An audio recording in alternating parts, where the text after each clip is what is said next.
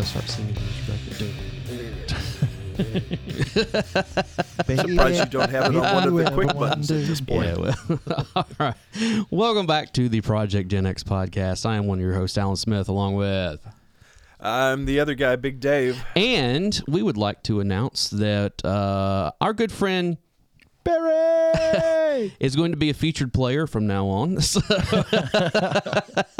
Translation: Alan didn't want to write any more episodes and say, "Hey, can you come up with some stuff?" Well, Barry has not even me saying I don't want to write anything. You've just like been sporadically throwing stuff at us and like, okay, cool. And also the fact that our episodes with the three of us are always really good. Oh, so yeah. We had a good time. And it's like, hey, this will be awesome. We can bring another one of our buds in and Absolutely. and sit down. Happy to be here. Happy and we to be can here. we can piss Corey off and Always a good thing. Hi, Corey. Miss you. I guess that means I've got to add him as a moderator on there the you go. Discord Oh, wow. server All right. now. There you go. Yeah. So Barry's going to be. I don't know if you're going to be on every episode, but you're going to be on a lot of episodes I'm going good with forward. it. I know because we all live like not close to each other. God bless At all. technology. That's all I But gotta we say. also have the ability to, like, Dave is at home because Ms. Nay is still not feeling well, and so we do Actually, have the ability. she's feeling absolutely fine. She ended up going to work on Friday, and now she's catching up on work at the other job. Okay, so Dave So just good. didn't want to come here. Yeah. And Well, no, technically I'm still within my quarantine period, so Fair I enough. just don't want to take a chance on you guys ended up with it. So. And we appreciate that, brother. I ain't scared. So. Yeah. So Barry, since this is one of your topics, It is. It is. one of many that you've brought to us. Well, because I knew this would It's be something close to my heart. Exactly. Yes. I love this. I know that this was something that there was a recent passing. Whenever you listen to this, Howard Hessman recently passed away, and Dr. Johnny Fever. yeah, people know him from a lot of different movies, a lot of different TV shows. The man was talented across the board, but there is one role that he will forever be known as, and that is Dr. Johnny Fever from the TV show WKRP in Cincinnati. Yes. Get me to sing it? Yeah, no. If you ever wonder. Yeah, exactly. We did that before we started As God doing is this. my witness, I thought turkeys could fly. We may have to do a deep dive into Oh, my WKRP gosh, yes. at some time because it Oh, was no, we've got such, please. Yes. It was such a seminal late 70s, early 80s. Well, and the funny thing is, television there's show. There's a big misconception about that show too, because there was a movie called FM that Yeah, I think I've seen that was one of the first ones that I can recall that Yeah. actually was about a radio station. And a lot of people think that the movie was the inspiration for the TV show, when in fact the TV show actually came out before the movie did. Okay, fair enough. But fair enough. that got me thinking about, through history on television and movies and things like that, there's always been great stories that involved DJs. Right. That mysterious voice that you hear in the dark that's, kind of steering the story, or, playing the narrator, or just kind of framing things. So I wanted to do a whole episode on just, famous DJs from movies and TV, either ones that actually made an appearance on a show or something. Right. Or ones that were created in the show. Right. And, it's one of those things, some of them just had the voices that you'll never forget. So I kind of made a list of it. I know these guys have kind of done a little bit of homework on it too. But one of us has. but I just thought One of us is completely flying by the seat of his pants here. Fair enough. But Which one would that be? I can't imagine. Which person would that I be? can't imagine. it's me. I left all my stuff at home. No, I'm just kidding. But I it's have not- a list. it's I've been not me watching because- movies and Yeah. television. Well, Dave's not wearing pants, so we know that it's... yes. Hey, even going back to my college radio days, I very rarely wore pants. Well, there you go. In that case, we're glad you're on Zoom and not in the room. So We are going to have. I would get to the college. We are going to have a reenactment of the rocker here in a minute. So yes. which is another topic I'd get- we need to talk about. Yes, So it's, definitely. Well, I'll go ahead and get. I would get to the college station, Yeah. and I worked at 9 to midnight shift. I was the Nobody only came one there, in, and it was yeah. usually hot in the studio. So I was, let's just take those pants off right now. We won't talk about the things that happen in that DJ booth. Well, and I know that both Dave and Alan have had some experience Right. in a radio booth. One of my exes was a radio DJ for lengthy period of time. So Okay. I kind of knew my way around there a little bit. And it was just, it's one of those magical places that you, Absolutely. if you've never actually been in one, you always have this image in your mind of what goes on in those places, you know? Well, you know, okay, before we get into it, you know, that's a whole, like, going back to WKRP in Cincinnati. Mm-hmm. I remember watching that show as a kid and thinking that would be the coolest job Absolutely.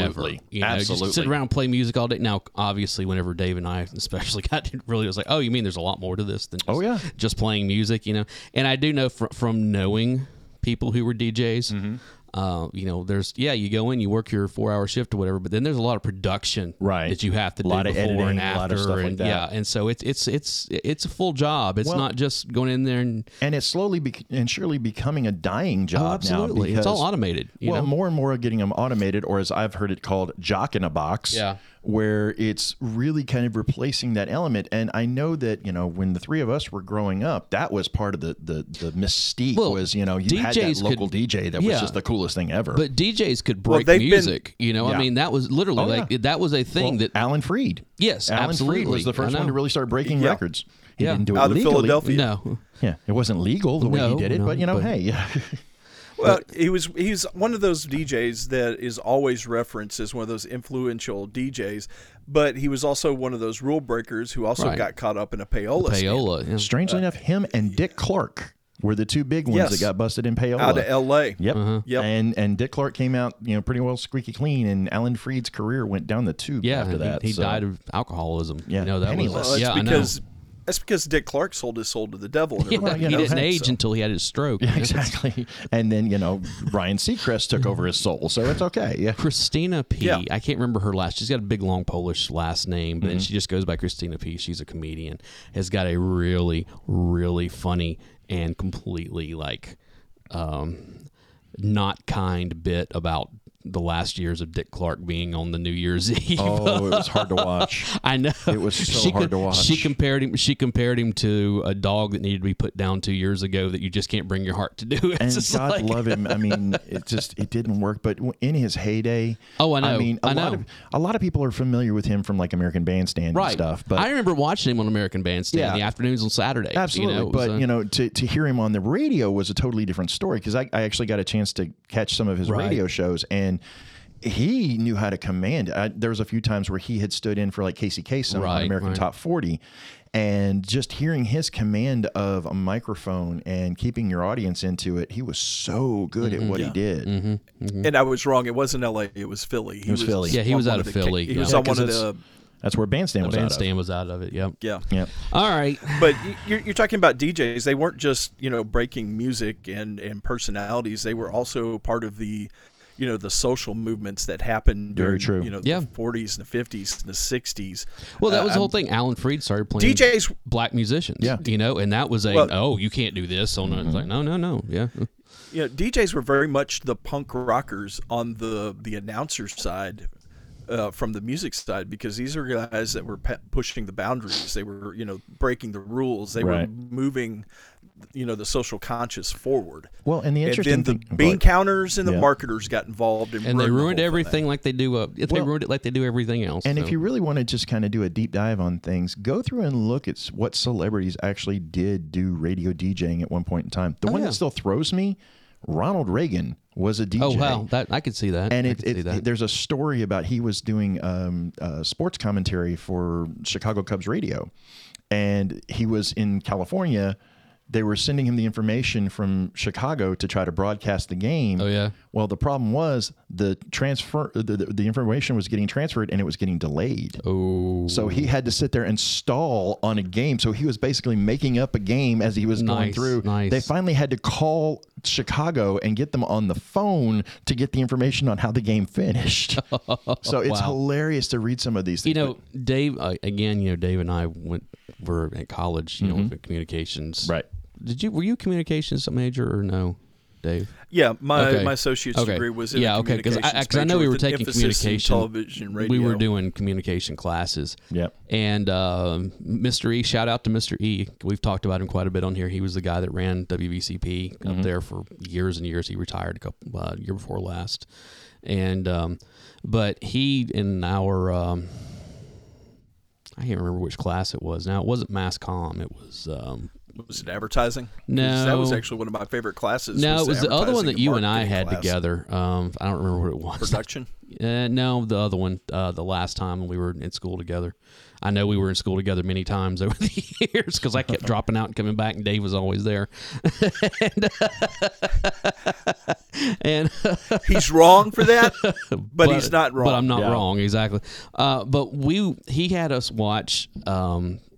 It's a Ken Burns documentary called Empire of the Air. Yes, which is all about the early. It is so good. I didn't even know it existed until we sat there watching. I was like, oh my god, this is so good. Say what you want about Ken Burns, because I love his documentaries. Some of his stuff's really good. Some of it will put you to sleep. Yeah. But that one is really good. The one on country music is amazing. I still have not seen that one. I need to watch really that. Good. The one on baseball is one of my favorites. Well, the one he did at jazz in the early 2000s was really good. Of course, everybody the Civil War, Yeah, that one kind of drug on. And I'll be honest, the one that I didn't really get into the one was he did the on World baseball. War. Yeah.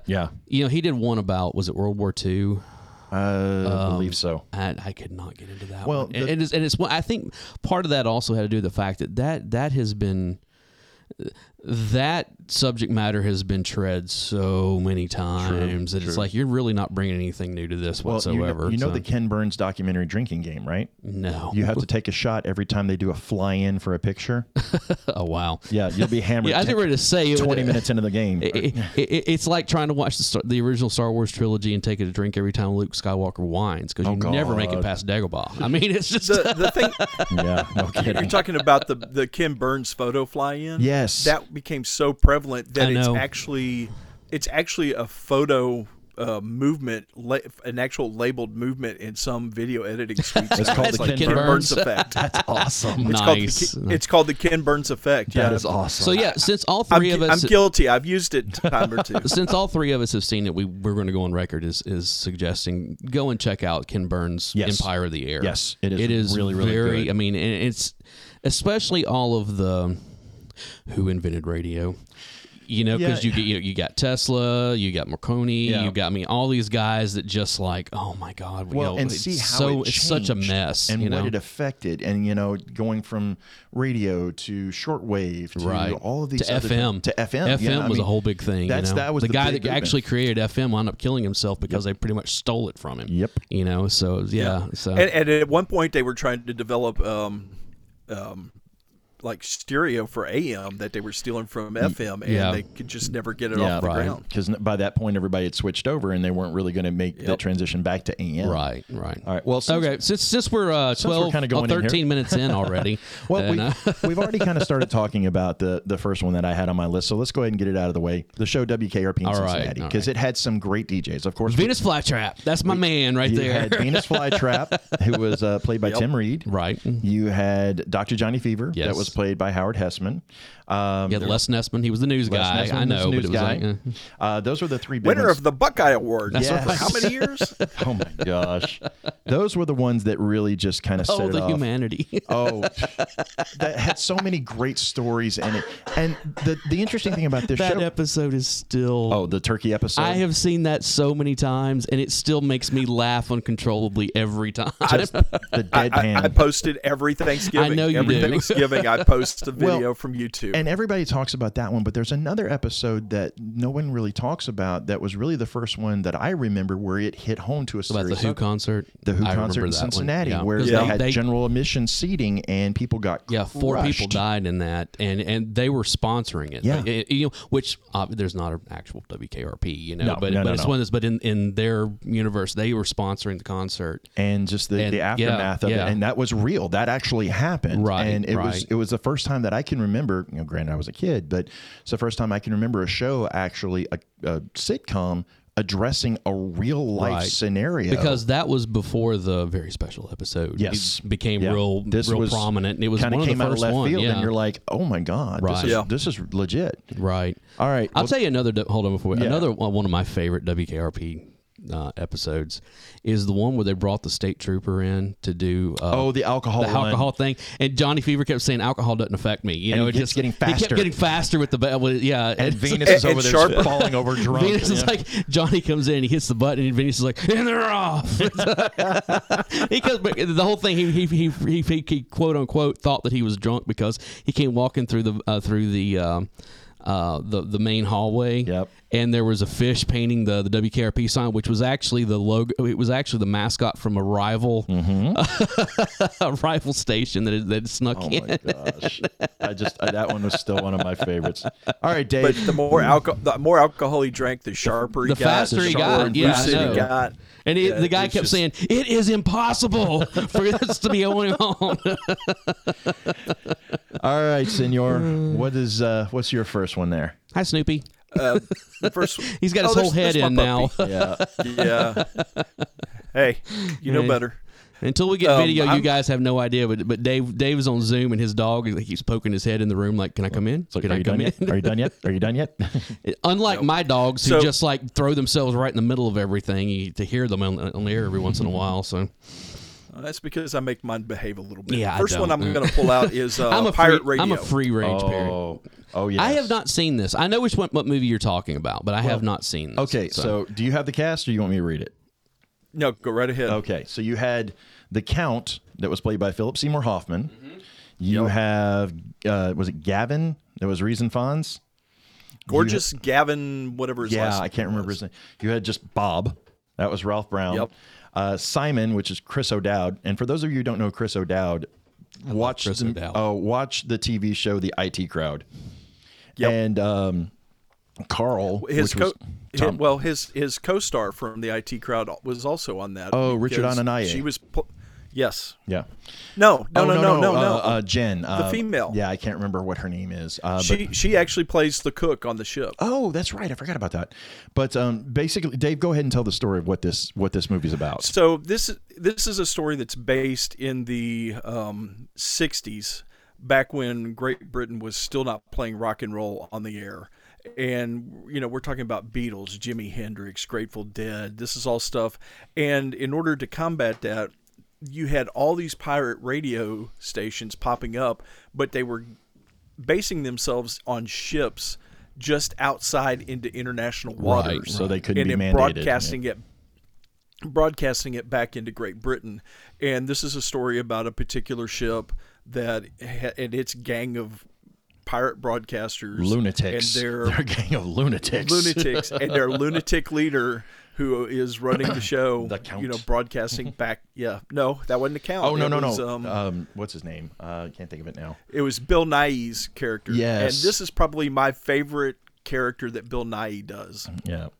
But, I mean, it's hard to find a movie that Philip Seymour Hoffman's in that's not just at least worth watching. But this one was so good, and it's just one of those ones that kind of flies below radar. But if you get the chance, I believe it's streaming in a couple of places. It's a good Saturday afternoon watch. I actually ended up renting it on YouTube, Vudu. Sorry, okay, Vudu. Nice. On that, before we get into, hold on. Mm-hmm. There is a great book called 40 Watts from Nowhere, A Journey into Pirate Radio. I've heard of this. I haven't read it yet. I read this book 15 years ago or so. Yeah. It's by Sue Carpenter. Mm-hmm. And she originally was based out of San Francisco, and she ran a pirate radio station out of her apartment. It was called KPBJ. Okay. And then she got a job, like a regular job in L.A., and then she started KBLT from her apartment there. That's a great name. Yeah, and it's really cool because it's one of those things where you're like, she ran like 24 hours a day, so she would have people come into her apartment that would do time, right. certain times and that kind of stuff. And she talks about like coming home one night and like the Chili Peppers are sitting in her living room doing an interview, nice. And all this stuff. It's like, it's a really cool. It's one of those books though that like it ends abruptly, but it ends only because it's a real life story, right. And it's like, oh yeah, this is kind of the only way this story could go down, because basically Bill Clinton signed into laws against all that stuff, and they rated her. The 96, Haitians Act of 1996. Telecommunications Act of 1996 that absolutely ruined the landscape of radio and broadcasting. And it was within a few months of that being signed that she came home and the feds were in her living room. You know, and that was That's a great segue to my next one. Unless you have one, sir. Is it Happy Harry Hard-On? It is Happy Harry Hard-On. That would be from the Pump Up the Volume. That's right. We have talked about Pump Up the Volume. We are big fans of Pump Up the Volume on this show. I have a confession to make. Pump Up the Volume was the very, very first time that I had ever heard Leonard Cohen. And hearing Everybody Knows. I know. Oh, my God. That was such a good song for that.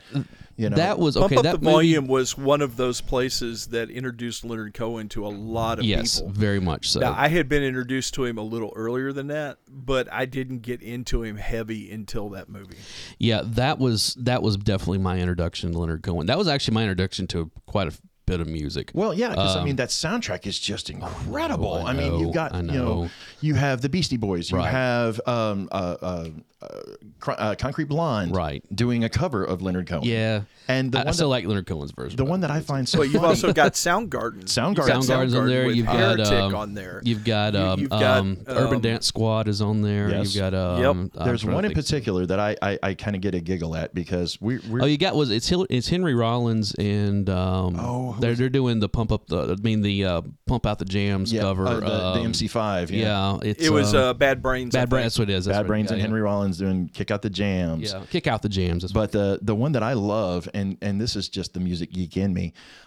There's we live in Nashville or around the Nashville area for the most part, and that's a very big Christian contemporary scene with the music. Well, there's a group that was named Chagall Guevara that has a song on that soundtrack. Okay. And I was just, it blew my mind because the lead singer is a guy named Steve Taylor who's... Steve Taylor. I know Steve Taylor. Steve Taylor was the lead singer of Chagall Guevara. I didn't know that. So. And, going back and listening to it, I was like, Steve Taylor is such an oddball dude. One of my favorite stories on him was he did an interview one time aside Amy Grant. Mm-hmm. And I can only imagine how this is going to go. And, the interview's finished, and this was like late 80s or something like that. Probably. So Amy turns to Steve and says, Steve, I'd like to say I really like your music, but it kind of scares me. Mm-hmm. And Steve, without missing a beat, looks and goes, well, Amy, I'd like to say I kind of like your music, at least all the songs that don't have the word baby in it. Wow. That would have been early 90s. Yeah. So that's the whole thing. Okay, before we get into Steve Taylor, this is our little side note for this one. Steve Taylor, although he has the Christian moniker on all of his stuff, is not your typical Christian. Far from it. Especially Christian musician, because Steve Taylor is one of those dudes that will unironically go out we'll find the most atheist band out there and be like, hey man, you mind if I go on tour with you? Yeah. And just and was ultra cool about it. And just that's fine. You can trash me all you want to from the stage. It's fine. The irony of all of it is just look at some of the song titles this man had. Jesus is for Losers. Always stands out for me. So. Great song too. Was it I Blew Up the Clinic Real Good? Yeah. Meltdown at Madame Tussauds. Yeah, was I know. Another one. I know. It's just it's one of those things you're like, this is a Christian artist? And my personal favorite, The Lament of Desmond R.G. Underwood Frederick IV. And the only reason why I remember anything about that song was the opening line I used as a signature on my emails for years. And it was, quote, the news of my impending death came at a really bad time for me. Okay, so back to the soundtrack of this movie in particular. So you've got, of course, we've already mentioned Leonard Cohen. Yes. Mm-hmm. You also had MJ12. You had Richard Hell. Richard Hell. That's right. Yeah. That's right. Yeah. You had Bad Brains with Henry Rollins. Right. Yes. You had Chet Powers. You had the Pixies. You had the Descendants. You had Sonic Descendants Youth, was on there Beastie too. Boys. I remember the Peter Beasties. Murphy. Peter Cowboy Murphy, Junkies. Yes. Ivan Neville. Oh my gosh. Ivan Neville. Now, is this the actual official, or is this all the music that's actually? This is just the movie this is the movie that was in the movie. The music songs. Okay, because I know that the Urban Dance Squad song "Living in the Fast Lane" is on there, but it's not on the soundtrack. No, but it's in the movie. There's a lot of them that were in the movie. I don't think Freedom of Speech from James Brown, There you Cold go. One, Yes. 87 and Laylaw. You had Soundgarden. You had Concrete Blonde. You had Was Not Was. with Yes. Dad, Hello, I'm in jail. I like you it had here. And Chicago- everybody knows Was Not Was from Walk the Dinosaur. Yes, you know? but they had. I know, they're so their all over stuff the is place. good. You had Liquid Jesus. You know, it's. Oh, I mean, man. this is an all-star. Who was the band that had the song on that about Cookie Puss? You know, the Charvel or Carvel ice cream thing. Oh, Oh, you must have talked over me because it was Tale of the Twister from Chagall Chagall Guevara. Guevara. Yeah, that was the Cookie Puss that's one. the okay. So that's the Yeah, that's Steve Taylor. Yeah. So All right, Dave. Nice. The name of the song was Tale o' the Twister. Taylor the Twister. all Yeah, right. Yeah. Happy Harry Hardon absolutely a with must. his That's a must. All right, Dave. What's your next one? Diet Cherry Pepsi and Talk to me. Talk to me. Okay. I've That seen is the this. fictionalized story of Petey Green from WOL. Oh in yeah, DC. yeah. That's The DJ that started out as an ex-con and basically bullied his way into being a DJ. who was the actor? Dewey. I don't remember. I can see it. Hold on, I'm pulling it up here. But I remember that one because that But- was where you start to segue into a but lot of the he's- talk radio stuff. You know? Right. Well, he was playing music, but he was also doing the talk. He basically invented that genre. Don Cheadle. And Don he- Cheadle. Yeah. Yeah, Don Cheadle. He was the one who was on the air who announced Martin Luther King being shot. Right. And he's almost single-handedly credited with getting the riots in D.C. to stop. Yeah. He's the one that James Brown called while he was on the air. Is like, look, we're doing a free concert at Georgetown. Yes, I want you to I come remember announce this. it. And and it's a great movie about a guy's. It's a fictionalized story about an actual real DJ that And it was part of the movement back then. it really does represent the power that a DJ had. You know, the way to, Yes. to command an Right, audience, right. and that was a great one for it. You want to jump in on any of these, or you want me to just keep going? Because I'm looking at you, and I have he didn't do his homework. I have a couple of them, but they're Okay. and one of them is, and she's just credited as DJ from the Warriors. Oh, Lynn Thigpen. Lynn Thigpen, yes, that Hello, plays her. boppers. And it's one of those things that, like, from the if I remember seeing that movie when I was young, and being very taken with her voice. Yes. And then years later, watching a movie and being like, "Wait, I recognize that voice." Oh, I'll tell you one better. She was the chief on Where in the World is Carmen Sandiego. Yes, she was. But it's one of those things where, like, then going back and watching it later, Yes. and being like, "Oh, I know the face," because you only ever see her lips. You only That's all see you her, ever, her against lips the and her microphone, hand, right? where she's moving the exactly. record needle. And it's one of those things where it's really, she's kind of in a way telling the tale of what's going on. Well, she's kind of working like a narrator. Exactly. In reality, of like she's- where they are at this point, what's to this going point, on, to this point, exactly. where they're trying to get to, and telling the story on it. And it was so well done with her because, like you said, you don't see anything about her. Nope. All you see is the lips, which it kind of plays again to that DJ mystique. You don't see them, you only hear them. Right. So, it allows her to be sexy, it allows her to be scary, it allows her to be informative, it allows her to play this role of just kind of this nonchalant And let's be honest, person. Lynn Thigpen's got a sexy voice. She okay, does. I'm sorry. She does. Absolutely. Like I would kind of like Mike Rowe. I would listen to her read the phone book. Yes, sir. Where Yes, it's- sir. Well, all right. So I'm going to segue into my next right. one then, because kind of along that same line, where you have a DJ that's essentially dictating what's going on. Mm-hmm. Super Soul from Vanishing Point. Ooh, wow. Okay. Yes. Now we're going to talk about nihilism. Okay. So There's something about it because it's Cleavon Little, yes. and the whole story of Vanishing Point. If you take all of the stuff out of it and just go into it saying this is a damn good car movie. Yes. It's about a guy basically racing across the country, Right.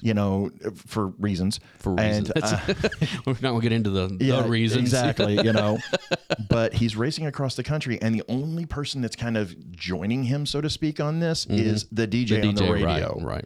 And he's kind of giving him heads up on where there's police, activity and stuff like that. And again, Cleavon Little. Oh yeah, great voice for radio, man. Yes, and almost everybody knows him from Blazing Saddles, but and as well as so many other things. Yeah. But definitely that voice for radio, and just played the coolness factor of absolutely so much to the rafters. I mean, I have seen Vanishing Point exactly one time. You've met the quota.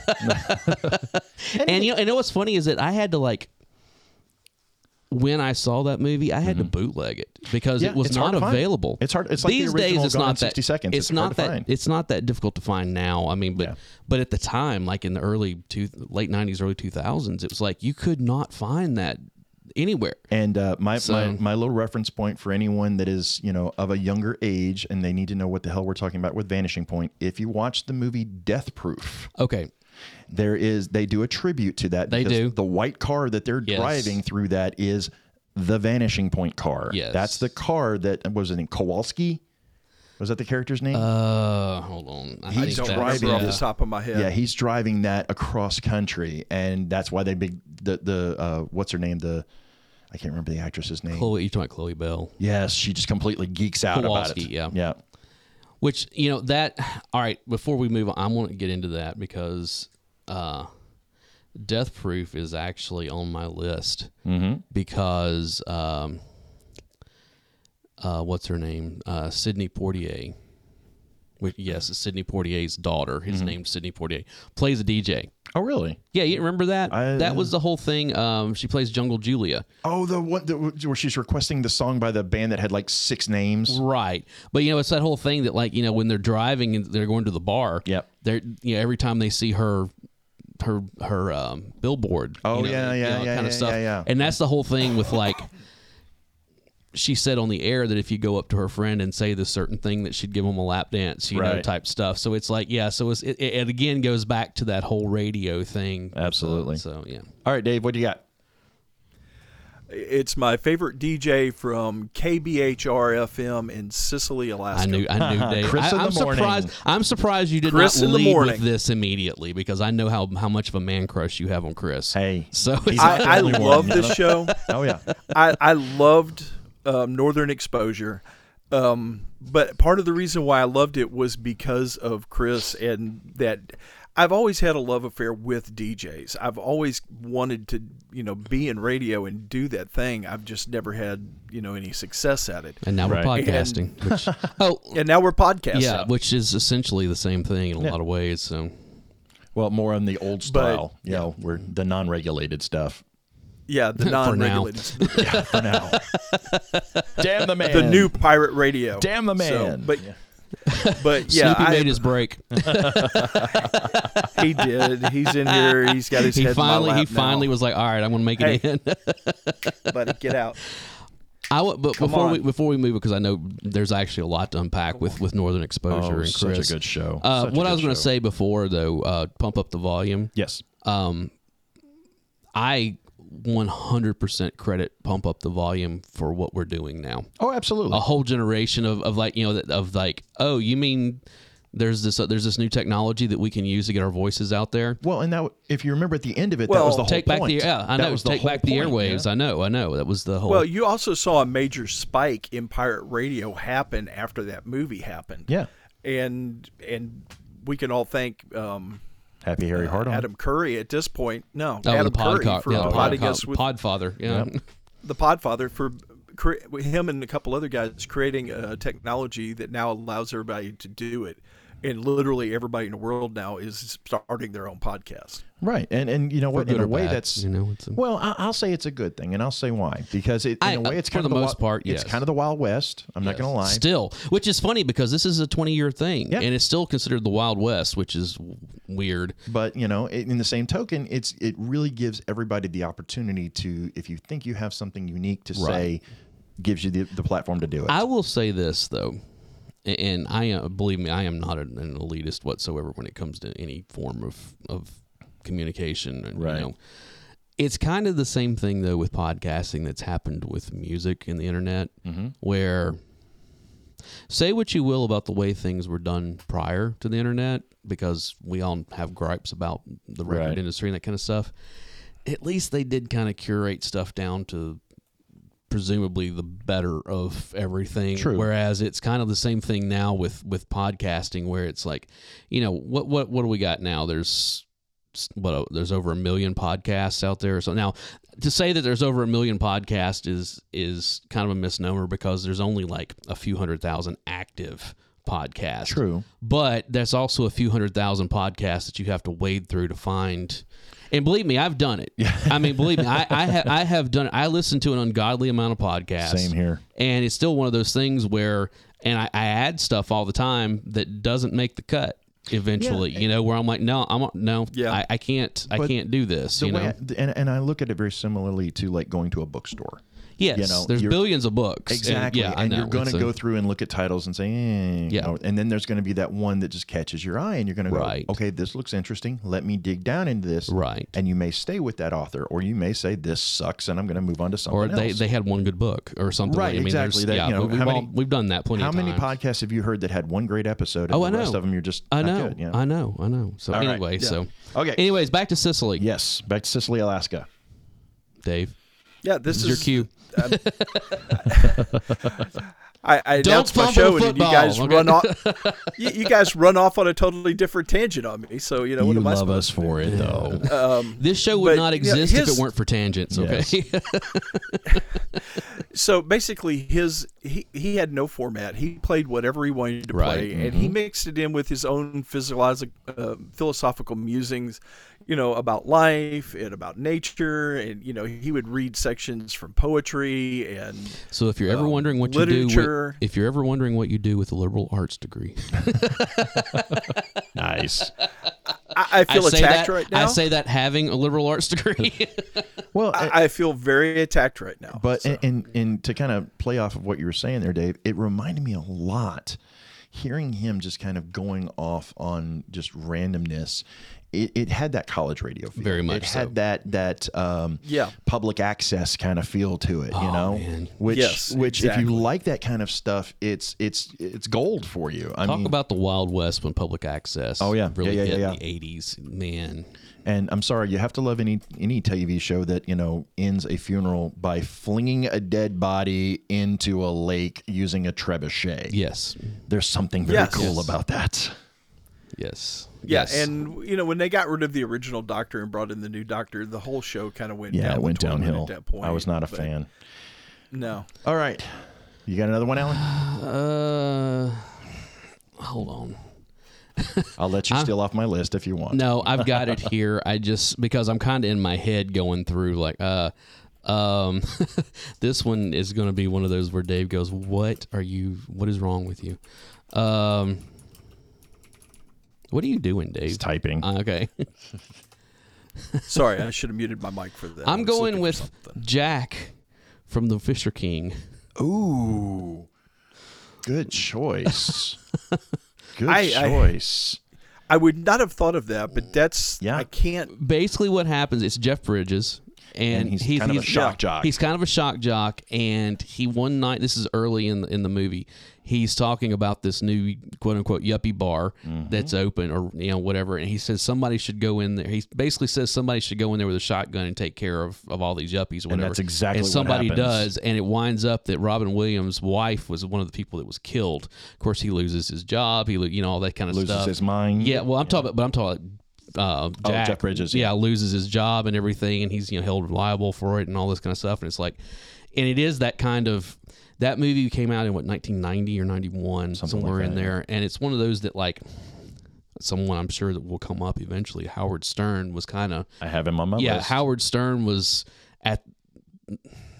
almost at the height of his power at the time. His peak would actually come a few years after that, but he was definitely one of those, even though we didn't get Howard Stern around here at the time, we all knew who he was. Right. Well, you had him. You had, who was the other big one that was up in New York that Howard Stern was fighting Oh, with? you're talking about Don Imus? Don Imus was another big one. I mean, I have feelings on Don Imus. Oh, I'm sure you do. But I always have. But you actually don't really get Howard Stern without Don Imus. I agree. Rivalry I agree. at WNBC. is half of what made. Yeah, I mean, let's go ahead and talk about it because I've got both. Let's just go ahead and discuss it because I've got both Imus and Stern on my list. Let's get them off the list. Here. And when Stern was at DC 101 and building his bones there, and then gets hired by WNBC. The height of his popularity was when he was always fighting with the station owners at WNBC and Don Imus. Yeah, because in the movie they called him Pig Vomit, but in real life he went with Pig Virus, I think is what he called the station manager. I don't know, something like that. Yeah, but it was I forget. But without that I don't know, that tension between the station owner that's and where a lot Imus, of us discovered Paul Giamatti. Yes. And I'm actually gonna brag on myself a little bit because one of the papers we had to write for Mr. E's classes, we had to talk about the future of radio, and Sirius and XM had just come out, not long before that class. Back when there were two companies. Yeah, and I had to do a paper over, I forget what it was over, but I did mine over Howard Stern and Shock Jocks and all that. And Mr. E asked me what he thought was going to happen with Stern. I said, well, he's probably going to go to one of the satellite stations. And when he goes to one of the satellite stations, that'll be the beginning of the end for Stern, because once Stern has nobody to fight against and he can just do whatever he wants to. Right. It's not going to be as interesting, because part of what made Stern interesting was him pushing the boundaries of what he could actually do. Well, it goes back to, again, going back to the movie Private Parts, but also from his book and all that, and stuff where, there is that scene where they're like, the average person listens to him. Average Howard Stern fans listens to him so many minutes. Yeah, because the reason they want to see what he's going to say next. And the average person who hates Howard Stern listens to him even longer because they want to see what he's going to say next. He hit on an element of, on one aspect, it was the one person you absolutely love to hate. Right. But in the other aspect, it was the ultimate anti-hero.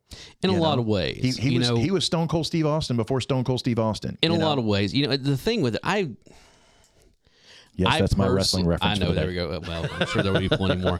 I have never had a whole lot of love for Howard Stern in general. Hit or miss with me. It's one of those things that the couple of times that I did catch his show, like when I was out of town or something, like, oh, look, Howard Stern's on the radio, and it's like, this is kind of boring. Like the stuff that happens in between his shock moments, boring as all hell. Yeah. I mean, it was a lot of just like talking of, just randomness. Hey, what's going on? Hey, are they coming in? Are we sure didn't have lunch today? Yeah, I mean, just that kind of stuff. And then also the fact that when he got his television show on E. And of course everybody used to watch it because this is in the days before the internet had free porn everywhere, and it was one of those things where it was it was kind of shocking, even though it came on at midnight on a Saturday. It was still one of those things where it's like, oh wow, they're bringing in centerfolds and porn stars and this and that, and all these crazy characters and stuff. But it was still one of those things where I'd sit there and watch it, and I was just like, Howard Stern is somebody that, like, if I knew him personally, we would not be friends at all. Yeah. And I was never a fan of Howard Stern. No, I've never really liked his show or any of that stuff. Yeah. But he was an interesting case study on how does somebody like that become popular? How do they reach the pinnacle of what they're doing? Right. And then when they go for the next step, it ends up falling apart for him somewhat, because and now he's the constrictions on what America's he could do was what was like that. Yeah, but the constrictions on what he could do and his pushing against those constrictions is what made the show interesting. And also, without getting into any politics, some of his statements that he's made in recent months, where it's like, oh wow, you sold out completely to the mainstream, didn't you? But everybody can crap on Stern a lot, and I'm not his biggest fan by any stretch of the imagination. But he's an innovator. I mean, I'll give doubt the man about credit about one thing if I give him credit for nothing else, and that is the fact that he is one of the few celebrities in general, but specifically, we'll call it trendsetters or whatever, that admits when he's wrong. That will sit I'll give him that too, and does mea culpas. And I'll give him that.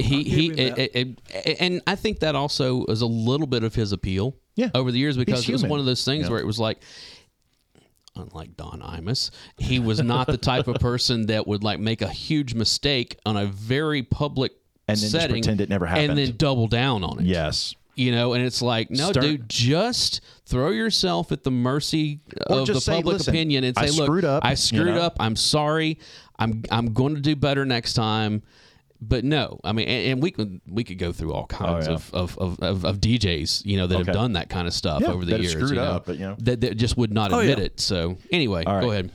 So I'm going to go ahead and segue into the next one here, if that's okay. And it's one of my personal favorites, and I know it's going to put a smile on Adeline's face as soon as I say it.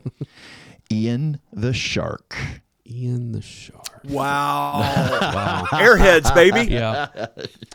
That's, Airheads, baby. That is what's his name? That is Joe Mantegna. Joe Mantegna. Yes. Joe Mantegna. Fat Tony from The Simpsons.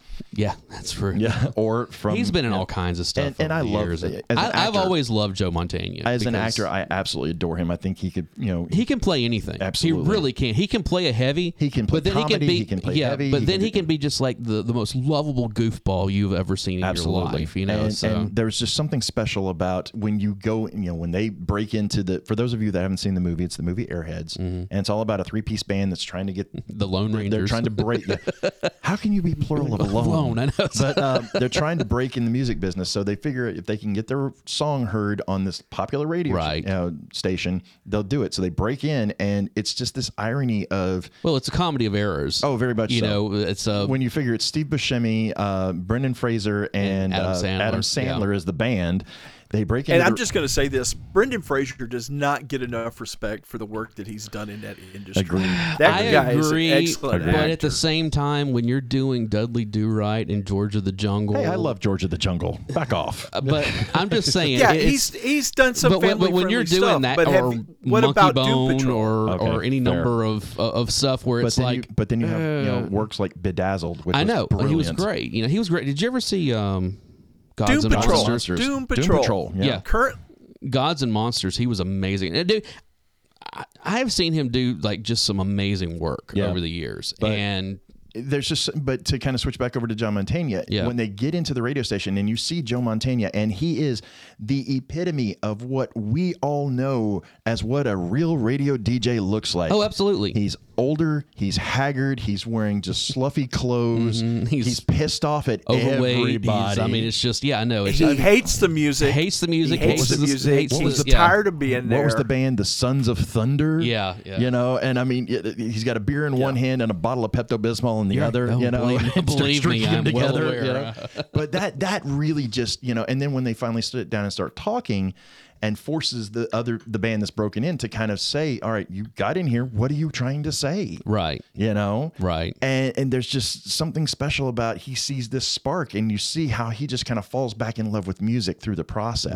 Right. And that's why I absolutely love that movie, just because, I take the three mains out of it, just for Joe Mantegna falling back in love with music. That right there is worth a watch. And again, it features a song that I didn't always, but there was a good chance that if you were listening to my show, I would open up with, which Degenerate? Is the Ramones. We Want the Airwaves. We Want the Airwaves. Yes. I mean, it's just... And hands down, one of the best cameos in it by Lemmy. That's right. I used to masturbate. Constantly. I was the head of the school newspaper. My God, if Lemmy wrote a newspaper... I used to play D&D. I played D&D too. Yeah, and it's just, that movie is definitely worth a watch. Absolutely. All right, Dave, you're up. Let's see here. Gross Point Blank. Oh, Debbie Newberry. Yeah, Debbie Newberry. Yep. Minnie Driver. Yeah. Hey, Debbie Newberry. Okay, so for those of you that don't know, my fiance is from Michigan. So she has a special love for all things Michigan. Okay. This is one of her favorite movies, and it just so happens to be one of mine as well. Wolverine? Oh, yeah, big time. She really hated what happened this year. Yeah, let's not talk about it. Hey, I can't say anything. My team got beat too. Same team, so it was... But she... Go ahead. I love this movie. Yes. The radio station and the music is absolutely a solid character of this movie. Oh yeah. You don't get a lot of this movie without the soundtrack and that radio station. Well, and you've got such a randomness on the soundtrack too. It ties back to my love of Northern Exposure. Debbie Newberry and Chris from Northern Exposure are kind of the same type of DJ. Yeah, I could see that.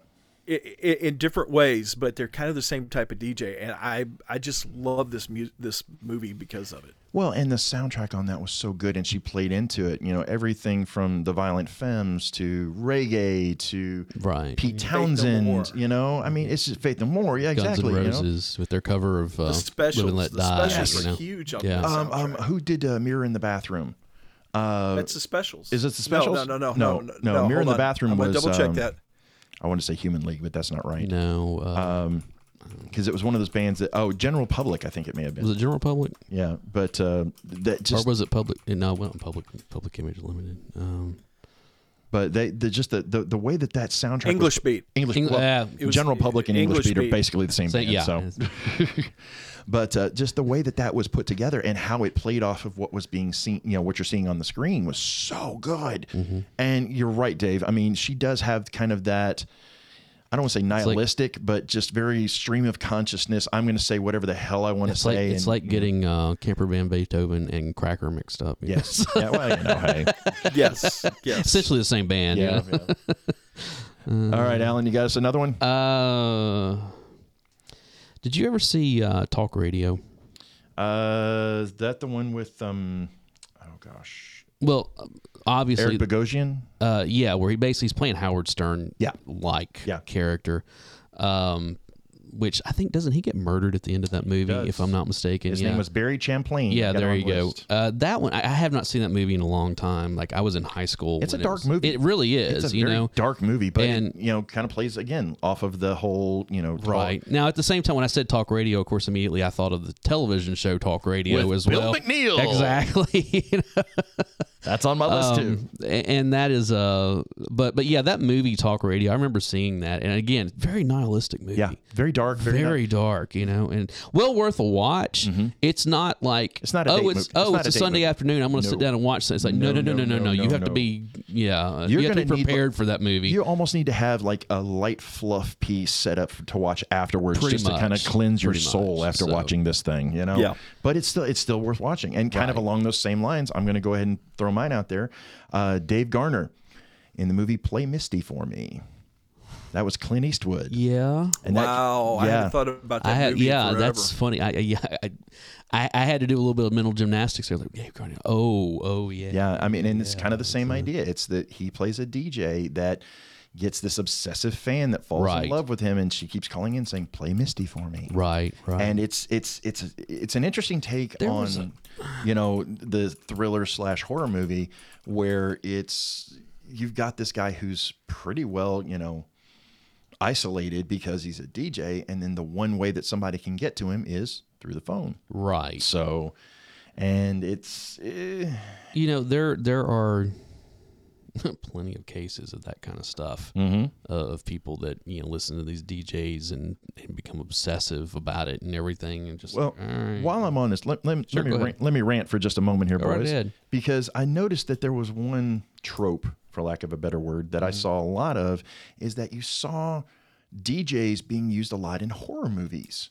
Yes. And it kind of surprised me. Oh, yeah. Like one of my favorites was Stevie Wayne, which was Adrienne Barbeau in John Carpenter's The Fog. Yep. Where all you hear is her doing this. Right. I mean, that's right. You've got that, and one of my favorite ones, I still say it's the greatest concept of a zombie movie that I've ever heard in my entire life, was a movie called Pontypool. It's a lesser-known movie, but it's definitely worth a watch. Basically, it takes place in this little radio station in Canada where they get snowed in, and all they're getting are these reports of zombie attack kind of things going on outside, and nobody can figure out how it's spreading. And then at the end of the movie, spoiler alert, you find out that the zombie virus is being spread through sound. It's like 5G. Yeah, exactly. It was one of those ones that just, up until that point, I had never thought about it that way, but it was just this really cool concept on a zombie movie. And the fact that it takes place, it's the whole everything's trapped inside of a building. Well, if you're trapped inside of a radio station, what are you going to do? You're going to stay on the air. Right. So it's that whole thing of him trying to report what's going on. And it's very much, John Carpenter's The Thing. It's very much, any of those movies where everything's happening outside and you're trapped in and you have to survive kind of thing. That's the last thing we need is another movie to become prophecy like Idiocracy. Oh God. So, I'm sorry. I'm trying to look up something here because there is a. well, I'm going to go while you're looking up then. Yeah, you go on, go, Dave. Let the man search. Go ahead, Dave. I'm going to go with my next one. Okay. And it was a tribute to the Mexican border blasters. We're talking about Wolfman Jack down on XERB. I was thinking about him. I was going to finish with that because he is in American Graffiti. Exactly. That's the movie I'm talking about. That is the American Graffiti. The greatest cameo by an actual DJ I have ever seen. And Wolfman Jack is one of those people that more people know who he is. Yeah.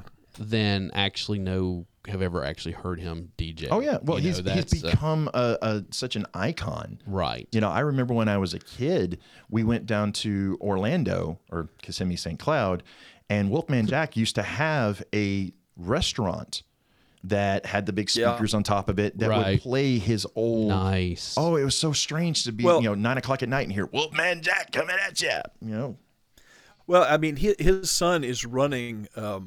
Basically his legacy company and a talent company, but because he was basically recording all of his shows and having them shipped to Mexico for broadcast. Yeah, because he couldn't play them here. All of his shows are on tape, so they're in the process of digitizing all of his shows, and they're actually syndicating the shows out to some of these smaller AM radio stations. You know, I actually across the country. That would be awesome. I actually have recordings of most of my shows at Vol State, and you can actually. You can actually listen to some of his shows on like YouTube. You can find them and listen to like complete shows. Well, and I'll say this. There are very, very few DJs in the history of recording that actually have a shout out to them in a popular song. The band Sugarloaf, or the Guess Who did Clap for the Wolfman. The Guess Who did Clap for the Wolfman. And that's all about Wolfman. And you hear him or someone trying to mimic his voice through the song. But the thing that I loved about that movie more than anything else was you have this whole buildup of the mystique of who is this guy, the Wolfman, you know? And it's going through all of this background stuff. And, you know, they're trying to get to the radio station to get his voice out. And then finally the guy walks in, Richard Dreyfuss walks in, and you see this chubby guy with a mustache sitting there eating a popsicle. And that's the whole scene. It's like, well, this is kind of a letdown, you know?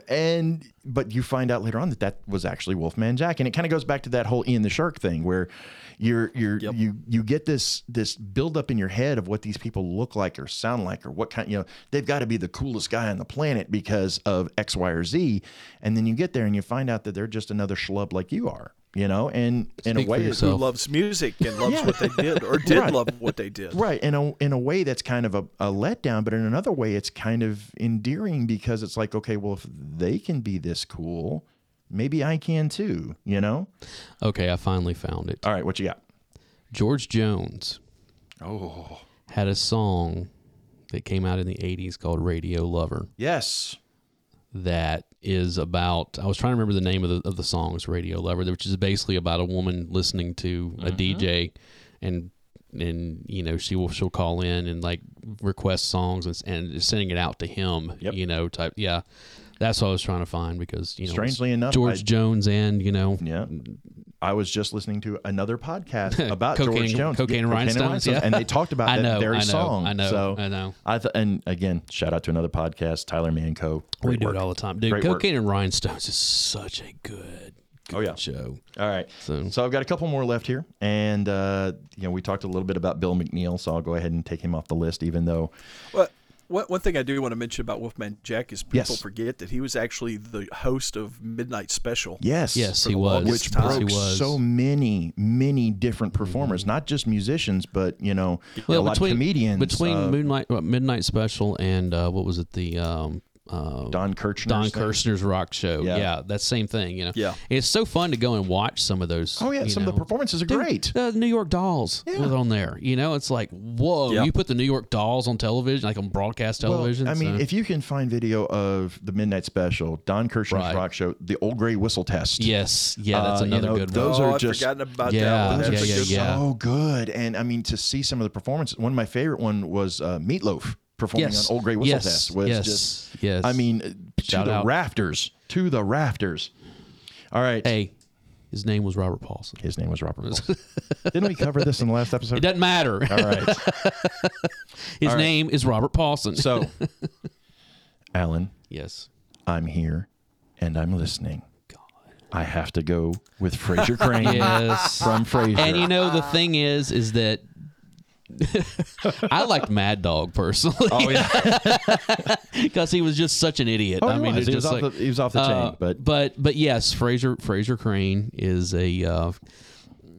and especially like, you know, at the end of every season, they would do a rundown of all the voices, like the people who called in. And there were all these big names that you've heard of, you know. And every now and then you could pick them out. Every now and then, yeah. But yes, Dr. Frasier Crane. Oh, you cannot talk about radio on television or radio in movies and not bring up Frasier, because the fact that you see how it interwove into his life in Seattle, and it was just.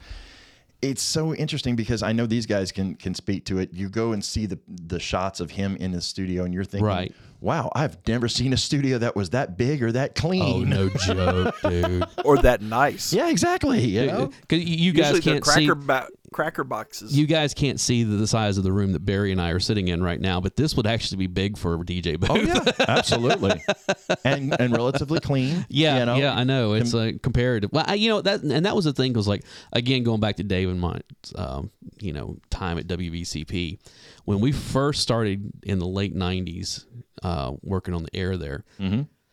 They had the DJ booth that was like so 70s chic. I mean, it was. I mean, it was real. I mean, it's obviously, because I think when did that come on the air? That came on the air in late 70s, isn't that right, or something like that? I think that's in the 70s. I think the school opened up in the 70s. The school did open in because they just celebrated their 50th anniversary, but the radio station didn't come on the air until years later. Right. Right. And I think it was at the very end of the 70s or the very beginning of the 80s. So it looks like a booth that you would think about. It was very close to what you would see in WKRP. So, not as big, but you know, that type. And then in the years after I graduated and then came back, they had gone in and completely redone it, and it was like white. I mean, it was pristine in that place. You know, it was like so. And when I was still there, they still had a couple of Techniques record players. Yes, nice. And I decided to go back, and I started pulling records out of the Boneyard, and I think I was one of the last DJs that was still spinning wax live on air. Now, I will say this, you know, there was a tornado. I taught myself how to do that. Yeah. There was a tornado that went through there in 2006 that hit the building that it was in pretty hard, and they wound up moving the radio station from that building to another one. Right. And their DJ booth is huge now. Oh, I bet. Oh, I mean, like it's one of those things where it was like it's a classroom booth. Yeah, it's a class. I mean, it's literally like we could get a bunch of us in there. when we went back to the when they had a reunion a couple of years ago, and Dave and I were there, and I walked up to Mr. E at one point. I'm like, "So, when are we all getting on the air?" He's like, "That's not happening." It's like, "Oh, come on." He's like, "But we're better now." I was about to say, we know what we're doing now. We don't have that kind of money for bail. Well, I was going to say, me at that time, me in my late 40s, would probably be more likely to say something you're not supposed to say on the air as opposed to me in my 20s at the time. So. You ran out of dams to give. A long time ago. So. All right, Dave. He would be trying to get us kicked off the air, and I'd be trying to keep us on the air. Yeah, naturally, it would be exactly like the podcast is now. Yeah, pretty much. Pretty well. All right, Dave. I'm gonna back away from the microphone for this one. Uh-oh. I know what's coming. Good morning, Vietnam! I was going to end with that. Yeah, nice. Robin Williams. What's the guy's name? Adrian Cronauer. Are you okay, Dave? Adrian Cronauer hour. Yeah, I just blew my lungs out. Which is really funny because I remember seeing him interviewed right around the time that movie came out, and him kind of being like, "Yeah, some of this is true, some of it's not." He said he was never that funny. Yeah, exactly. Type stuff. I saw him in an interview on CNN back when CNN was actually doing news, and right as this thing was coming out, and I guess he didn't realize that he was live on the air, like unfiltered, right? And he dropped an F-bomb. Right in the middle of the interview, and it was one of those things where it was like, yeah, we're live, just kind of like, oh, sorry. Oops. But it was still one of those things where it's like, I remember seeing that in the movie and people talking about it, because I think I was maybe early high school when that movie came out or something, whatever, it was like 88, 89 somewhere. So I was probably a freshman somewhere in there, and everybody talking about like, man, that movie ends so weird. It's like no, that's that's how the story ends. He got on a plane and he got out of Vietnam, and that was it. So yeah. But again, that movie repopularized the "What a Wonderful World," the Louis Armstrong song. The soundtrack off that thing was ridiculous. I mean, it borders on like Forrest Gump level of soundtracks. It was just crazy good. Well, it's part of that whole group of that Vietnam era movie soundtrack. Anytime that you get something like China Beach, Forrest Gump, Tour Duty. Let's just go ahead and call it. It was the boomers working out some trauma, is what all that stuff was. It was. But they also brought in some stuff. Let's admit it. They had trauma to work out. Oh, I admit it. The Vietnam debacle. I mean, is just it still resonates. My uncle, who is in his mid-70s, was in Vietnam, and he's still dealing with crap. He's not like. Right. But it's still one of those things where it's like you can see it under the skin, so. But the thing that I loved about it is, yes, you got a lot of cliches. You got, James Brown, I Feel Good. Okay, I understand that's going to be in there. You're going to have a song by the Supremes. You're going to have this kind of stuff. But then you get stuff like Fortunate Son by CCR. Yeah, it's God, I hate that song. Yeah, I know.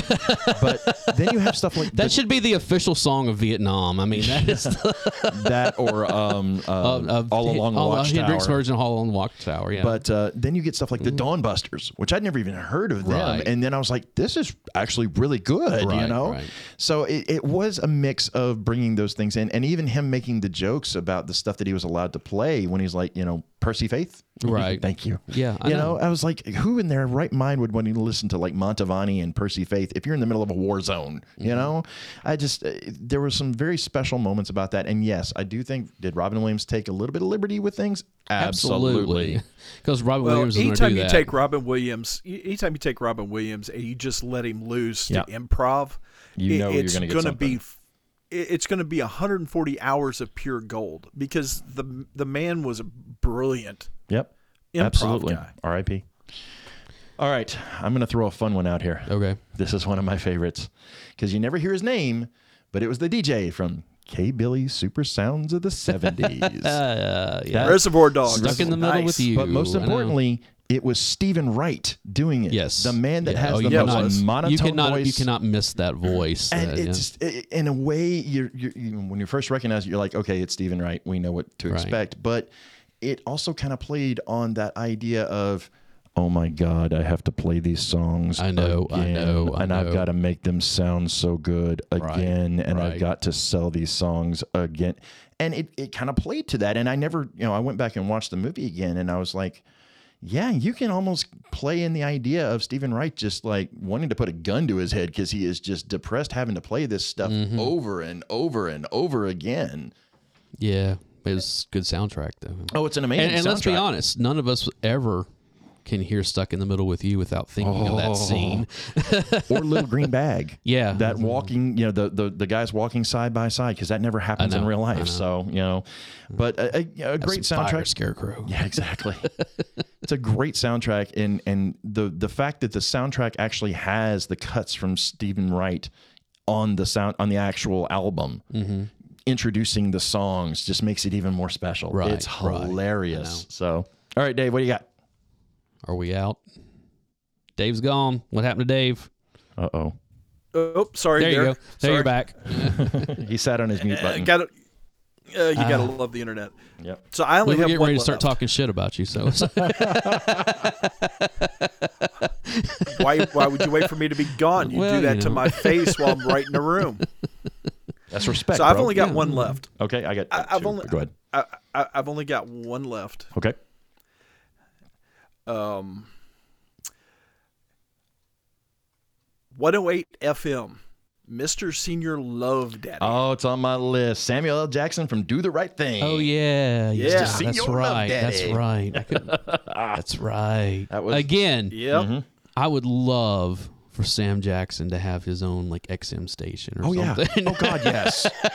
and let's be honest. I know we try to keep this as clean as possible, but to have him, I would just want, for however long he's on the air every day, to have the motherfucker count. Oh yeah, it's kind of like that episode of South Park where they were counting. Yeah, exactly. I know. It's through. The shit counter. Yeah, but he's basically trying to channel Petey Green. Yes.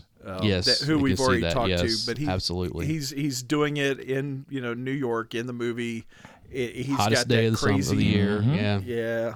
And it was, and again, he plays it up. He plays the character to the rafters. And I think one thing you'll see in a lot of these is the DJs that are represented on TV and radio. They do one of two things: they either play it completely to the rafters, yes, or they play as just apathetic. I don't give a damn. I just want to get out of this as quickly as I can and get paid and go home. Just from the real DJs that I've known, you kind of get one of those two things. Yeah, it's usually it's somebody trying to prove a point or somebody trying to get a paycheck. Yeah, exactly. But there's actually a third character that you see him play, and that's kind of the de facto narrator for the movie. True. Yeah, you see that a lot. Now that you mentioned that, with the Warriors, with right. Vanishing Point, What was that terrible horror movie you made me watch during our with Bad Candy? Bad Candy, yeah, and that was the whole thing. Yeah, it's a terrible movie. Don't watch it. Okay. It's got Corey, the guy from Corey Taylor from Slipknot. It's got C. Thomas, not C. Thomas Howell, but Zach Galligan from but the whole Gremlins. The whole thing is, but they're Corey DJs. Taylor is playing a DJ, and they're telling ghost stories over the air. Yeah, on Halloween, and on Halloween, and they're kind of playing the de facto narrator for the film. Also, they're part of the film. Nice. So. Oh, you know what that reminds me? I've got one. Okay, I have one more. Let me find it. Go ahead. All right. Well, I've got two more. One I've kind of already touched on, but this one I haven't mentioned. But we did mention it in a previous episode, though. It was from the movie Trick or Treat, and it was the DJ Nuke, played by, if you're going to have somebody from the 70s play a DJ, you can do a lot worse. Original Trick or Treat, okay. Gene Simmons doing the DJ Nuke. And it's just, I would pay a good amount of money to hear Gene Simmons just turned loose into a studio with access to every possible song he could imagine and just allow him to kind of ooze through the radio. Not my favorite person in the world, I'll admit, but there's just something about the way that he plays that character and just plays that essence of cool, kind of, very Steve McQueen-ish. Kind of, oozing through the radio as he's doing No, don't do that to Steve McQueen. I mean, he did it, man. He played it. Don't do that to Steve McQueen. It's still one of those things that, the movie, love it or hate it, there was something very special about seeing him do that and seeing Ozzy Osbourne playing a preacher.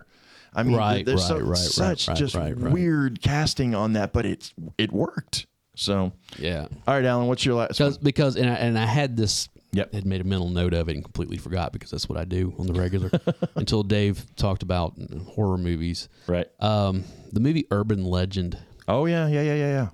Tara Reid's character, Sasha Thomas, she has that love advice, kind of like love lines or whatever. Yeah. And, she winds up, she's on the air when she's murdered, you know, and it's kind of one of those things where everybody's listening to it at the party and they're like, oh yeah, blah, blah. But yeah, I mean, that's again, college radio. Yeah. You're going back to all that. It's not a very big radio role, per se, but there is the whole aspect of it plays into the finale. Right. So, well, and I just happened to think of another one when you mentioned that as far as dying on the radio. Yeah. Johnny Grunge from The Adventures of Ford Fairlane. Yes. Played by Grunge. Gilbert Godfrey. I forgot about that. Yes. Johnny Grunge. Where he's just, trying to be the most disgusting human being on the planet, Well, he wasn't far off. But I like Gilbert Gottfried. Gilbert's all right. You know, what's really funny is to go back and watch like the season that he was on SNL, and he's not doing the voice. Yeah, and it's like, whoa, this is weird. Oh, it's hearing him try to speak with a British accent is the funniest thing you will ever hear, because you know it's not his natural voice. Right. He almost sounds like Jerry Seinfeld. It's very weird. It is weird. All right. Well, the last one that I've got, and I kind of made mention at the beginning of the show, is the movie FM. Okay. And just to read you who was in this, there's a few names that you won't recognize, but there's a few that are going to go, oh, yeah. One of the characters was Jeff Dugan. It was played by an actor named Michael Brandon. One of the DJs was named Mother, and that was Mother Eileen Brennan. Oh, wow. Yes. And she plays up that sexy, raspy voice. Yeah. You had a guy named Doc Holliday that was played by Alex Karras. For those of you who don't know who that is, that's Webster's dad. Yep. Football player. The Prince of Darkness was Cleavon Little. Okay. Again. And Eric Swan was Martin Mull, who was actually enough the sex symbol in this movie. Wow. This is very Bull 70s. from Night Court. Yeah. No. Oh, Martin Mull. Martin Mull, not Richard Mull. Not Richard Mull. Yeah, sorry, Martin Mull. Martin Mull. Sorry. That would have been a whole I'm different sorry, movie. all I have is a picture in my head of Bull from Night Court trying to be sexy. Yeah. Oh, that was awesome. Martin Mull. Okay. Yes. But to go back, Martin Mull has had such an interesting. Oh yeah, I mean, you know, from playing the sleazeball in Mr. Mom to being Colonel Mustard in. No, he's Mr. Green. Or No, he was Colonel Mustard. Colonel Mustard in Clue, to being what was his name on Roseanne? Oh, he was her the boss. It was her boss. Yeah. That, you know, and he came on later to work at to run the lunchbox. Well, I mean, he's one of those great character actors that you can put in anywhere. Absolutely. In this one, because the whole setting on this was about a radio station that was struggling, and they're trying to get promoted and get this stuff. You hear people actually having like freakouts on the air and stuff, and one of his breakdowns on the air is one of the best scenes in that movie. But the other thing that I think was interesting about this is the first one where I really saw them pulling actual musicians into this. Linda Ronstadt is in this movie. Jimmy Buffett is in this movie. I mean, they have actual popular musicians at the time filming this movie with them. And you can really see where this is kind of setting the template, for lack of a better word, on what a radio station is supposed to, the struggling radio station. Right. After it kind of became a bit of a cliche after this movie, but this kind of set the mold for it. And on top of the fact it's a great movie, it's got a great soundtrack. Yeah, if you're a Steely Dan fan, the song FM is, used in this soundtrack. If I never hear Steely Dan again in my life. Hey, don't you badmouth Steely Dan. Yeah. Don't you badmouth Steely Dan. You should have had that on your secret shame list last time. Absolutely not. I have no shame about listening to Steely Dan. But, and again, if any of these movies or TV shows that we've talked about sound interesting to you, all of us really encourage you to go check them out. They're definitely worth a watch. Some more so than others. Yes, absolutely. But, and if you have I would not recommend anyone watch talk radio. Yeah. in the wrong mindset. And the other one that happened to mind while we were talking about that is Straight Talk, which is the one with Dolly Parton. Yeah. And that's right. Where she's the advice counsel. Yeah, it's cute. It's fluffy. And we could always we didn't talk about it. It's going real life stuff. Was Love Lines. Oh yeah, well, Dr. Drew and Adam Carolla, and that's the whole thing. That when it came to MTV, it was like no, they were actually like radio DJs. Yeah. And I used to, what was it? Thunder 96 or Thunder 94 used to carry them. Yep. Or was it Thunder 94 or was it I think it was Lightning 100. No. It was actually when it was still Y107. They would carry it at night from like 9 to 10 or something like that. For those of you out of the Nashville market, you'll have no idea what we're talking about. I know. That's right. Yeah. Well, I mean, we've talked about all these fictional DJs. I mean, and some real ones with Dick Clark and Casey some of the others. Casey Kasem, Casey Kasem, even on Saved by the Bell. Do what? Was a real DJ. Who? Wolfman with Jack was a real DJ. But Carson Daly started off as a DJ at K-Rock in L.A. But we've got to talk about Rufus Thomas out of Memphis. Out of Memphis. With WDIA. Yep. Oh, my God. With the Hoot and Holler show. Yes. This was a major influencer in radio. Right. I mean, this... So this is one of the guys that was playing all that stuff that Poison. everybody was listening to. Belle Biv DeVoe's song Poison was inspired by the Rufus Thomas song Poison. So, I mean, you don't get much more in that. And Rufus Thomas, was a mad you man. know, and around here, Keith Bilbrey. Yeah. You know, that was Keith Bilbrey was on the air forever on 650 WLAC, and he was also the voice of the Grand Ole Opry for decades. Yes. You know. Yeah. And I mean that is, you know, for the people who listened to that. Mm-hmm. That is, I mean, he's a big. I've met him before. He's a nice, super nice guy. Oh yeah. I mean, you cannot miss that voice either. No, and he always is like, "Hi, I'm Keith Bilbrey." It's like, yeah, I know who you are. As soon as you opened your mouth, I knew who you were. You know, it's like, well, and you know, one thing I would really encourage all of your listeners to do is that if you do have a radio DJ that's still on the air right now, you know, write to them, encourage them, give them Absolutely. give them a little bit of reinforcement. because it is a dying industry. I mean, because the thing is especially with what used to be Clear Channel, which is now iHeartRadio, buying up everything. They basically, you know, another local DJ that Dave and I have listened to a long time and also played in a band that Dave and I was with Joe Elvis. Oh, he's been around forever. But that's the thing is that back 15-ish years ago, he started recording. And like I was at the time, I was working where I was traveling quite a bit for my work. Yep. And I would leave markets, you know, going And hear east him and in- west yeah. Tennessee and in southern Kentucky places, and would hear him on other radio stations because it was all recorded. Our friend, Well, it's what they call voice tracking. right? Yeah. You know, Our they already friend, know what they're. our friend, All the playlist is in, you know, automation, so they know where they need to drop in his voice at. They know what he wanted Right. to say. Right. our friend, And he could be the DJ for multiple markets all at the same time. our friend Miriam, who used to be on the air here years ago, she lives in. Is she in Bulgaria or Jordan? She's somewhere overseas now. Yep. She still does a radio show. That's awesome. She does it from there, you know, and it's one of those things. She's got a home studio. She's got two kids. She does everything from the home studio. They track everything, and then it comes back to the radio station here in the U.S. that she's working on. Well, so, I have a friend of mine named Erica Fox that was on the radio here in Nashville for a while, and they have now moved to somewhere in Florida. But she's on internet radio, and she started doing her show again. Right. And, you know, it's the same idea. Shout out to you, Erica. There you go. But one that you were talking about, or when you were talking about local DJs that have been around forever. Right.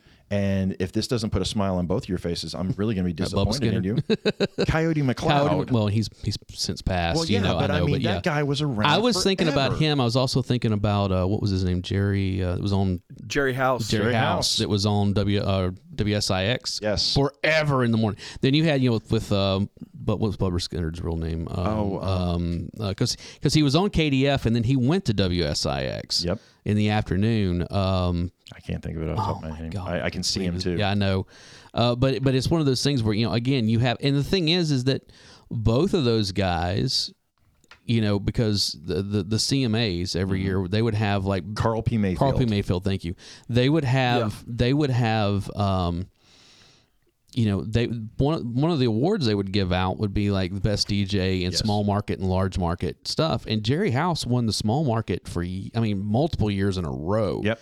And Carl P. Mayfield wound up winning several of them as well. So it's kind of cool to know that, you know, that those people that you listen to, that you've heard in your own local area have reach outside of the area. Well, so, and then you get into like the old, a lot of the radio shows that got marketed to other markets, like Red Hot and Blue. well, you know, we've forgotten a couple other ones here. Remember Rick Dees? Oh God, Disco Duck, Disco Duck. Shadow Stevens. Tom Joyner. Yeah, You got to mention Tom Joyner. Shadow Stevens. You know, I mean, these are people that, you know. Dr. Demento. Yes, absolutely. Dr. D. I mean, you got to give a shout you out know? to Dr. D on that. Yeah, You know? I mean, yeah.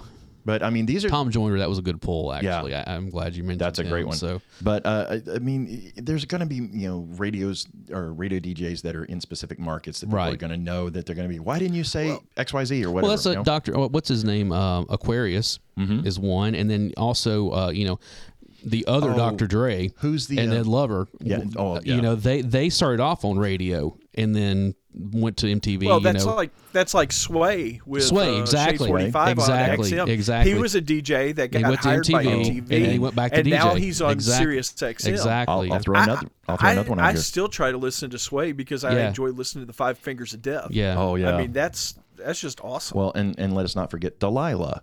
You know, There is It that. may not Yes. necessarily be I the know, music I that you know. like, but you know, you got to give credit where credit's due. Hey, you know, she has a huge audience. Oh, yeah. Oh, I yeah. mean, and like, even now, she still has a huge yeah, audience. And absolutely. You know, it's mainly, I know I keep bringing up. It's mainly I know I keep- middle-aged married women, but Well, you know, yeah, it's like, Or people that are trying to fall asleep. exactly. Yeah, it's definitely I put you know to I sleep. keep bringing up Pete. I know I keep bringing up Petey Green, but Petey Green is also part of that group with his producer, the guy that discovered him. You know, Dewey Hughes, Yep. Yes. who ended up becoming a DJ in his own right, who ended up buying WOL, which became the cornerstone of what is now Radio 1. Oh wow. Oh wow, because I didn't even know that. You know, something we haven't talked about is a lot of the morning stuff. You know, you have like Rick and Bubba, or you had Bob and Tom, Oh, or God.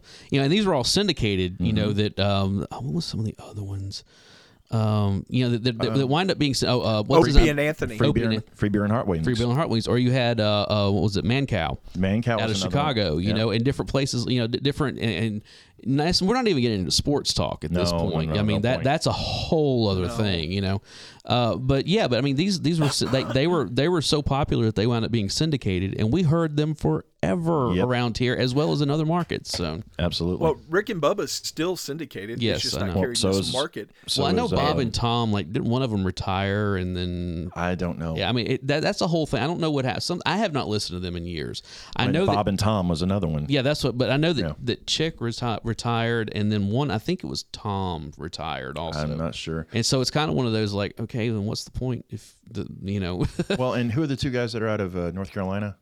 Oh gosh, Rick, not Rick and Bubba, but Rick and Bubba's out of Alabama. yeah, I can't remember the two that were because they were big What, in the Nashville market. Free Beer and Hot Wings. No, or, I can't think of them off the top of my head. I know it's. I haven't listened. I'll be honest. I haven't listened to the radio. Oh, especially. John Boy and Billy. That's who I was trying John to Boy think and of. Billy. They're There out you of go. Carolina. yes, Yeah. yes. Now that you say that, I If remember you had them. never mentioned their name, I would have been okay with that. Just ruined all that Yep, therapy. yeah, Sorry, you know. Dave.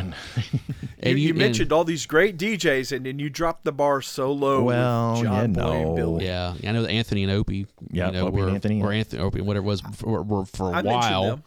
Were for a while mentioned big them. until there was a controversy, and then they split, and you know it just. Well, so Well, after a while, when Tom Joyner kind of slipped out of favor and left the market, you had D.L. Hughley come in and was Yeah. doing a Oh, radio really? I show didn't for realize the DL was longest time. wow. DL I did- would listen to that. I love DL Hughley. well, It was okay. and that's It also was okay. one of the. Well, you know, that was, you remember when Howard Stern left WNBC, you remember who took his place? I don't remember. David Lee Roth. Was it really? Didn't last long. I can't imagine why. Yeah, that's, but yeah, They but probably he, didn't have enough money in the budget for all the cocaine he was well, showing. very let's possible. look, a little bit of David Lee Roth goes a long way. Yeah, no and kidding. he's one of those people that if you do not have a good producer that can rein him in and keep him You focused, might as well forget it. yeah, it's he's worse than I am about that, and that's saying a lot. Okay. Yeah, that's fair. That's fair.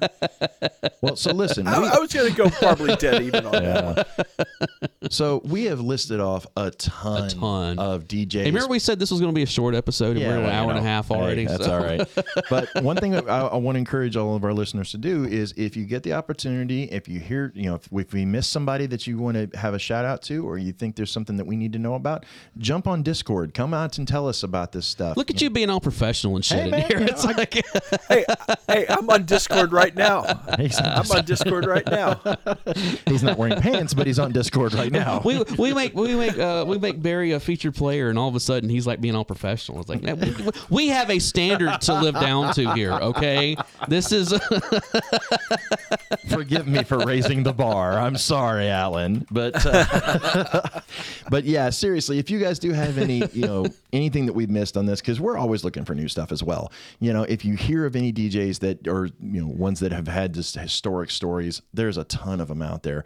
First thing I would do is encourage you, hey, reach out to those DJs and just Absolutely. say, hey, give them some support, because like Alan said, it's a dying Very art much form. so. And it is an art form. It's not just a job. It's something you got to know how to do. quick note here before we get out of here. Yes, sir. I mentioned, you know Miriam, right? Miriam, that she used to be on KDF, and she was on Thunder 94 when it went off the air. She was at Vol State. You talking to me? Yeah.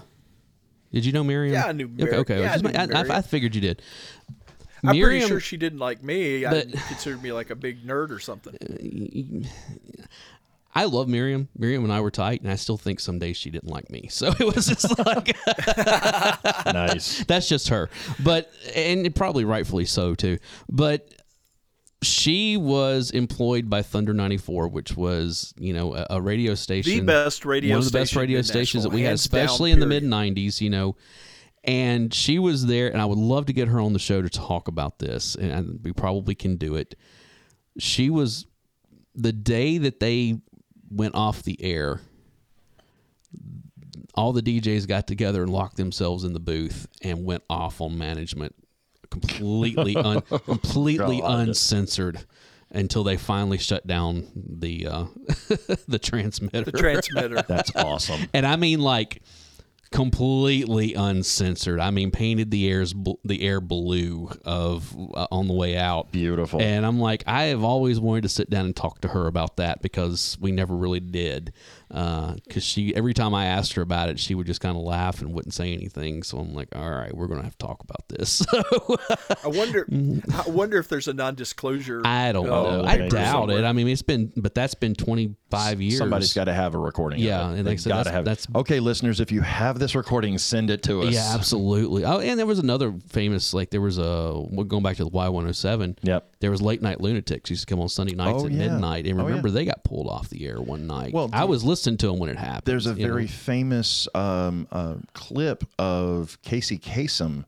Oh yeah. But was it Fluffy? Yes. Was the name of the dog or something? Yeah. And he just goes off about having to talk about somebody's dog dying, and they forgot to cut his microphone, right? And they recorded this. I know. Oh, it's brutal. I know. It's so much fun, because you think of Casey Kasem as like constantly a happy person, and just ripping into the idea that he's got to segue in from this to a story about a dog dying. Exactly. So, all right. So now that DJs are humans too. Yeah. Yes. And now that I derailed the whole thing again, as Barry was saying, go and check out our Discord. Go check out our Instagram, and as well as Facebook, which I don't know how much longer we're going to continue with Facebook, but we'll see. I mean, it's kind of I'm just about done with Facebook or Meta or whatever the hell they're calling themselves these days. So, I've been trying to post stuff over there. It's getting harder and harder to use our. Well, Facebook I know page. that since we have gotten multiple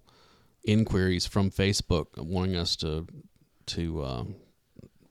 because they got into podcasting this last year, wanting us to start uploading there. And Dave and I both read the terms of service, and we're like, no. No. It's kind of the same way with Spotify. Yeah, exactly. That was the whole thing. Spotify. I was ready to submit us to Spotify until I read the terms of service. I was like, no, we're not doing this.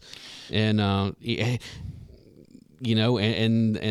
there are some other pretty much more popular podcasts than us that are having problems with Spotify right now. Yeah. And multiple ones, more than just the one that everybody's thinking of right now. Yeah. And so I'm just like, no. Again, it kind of goes back to the, hey, this was a lot of fun, and then the suits get involved. Yeah.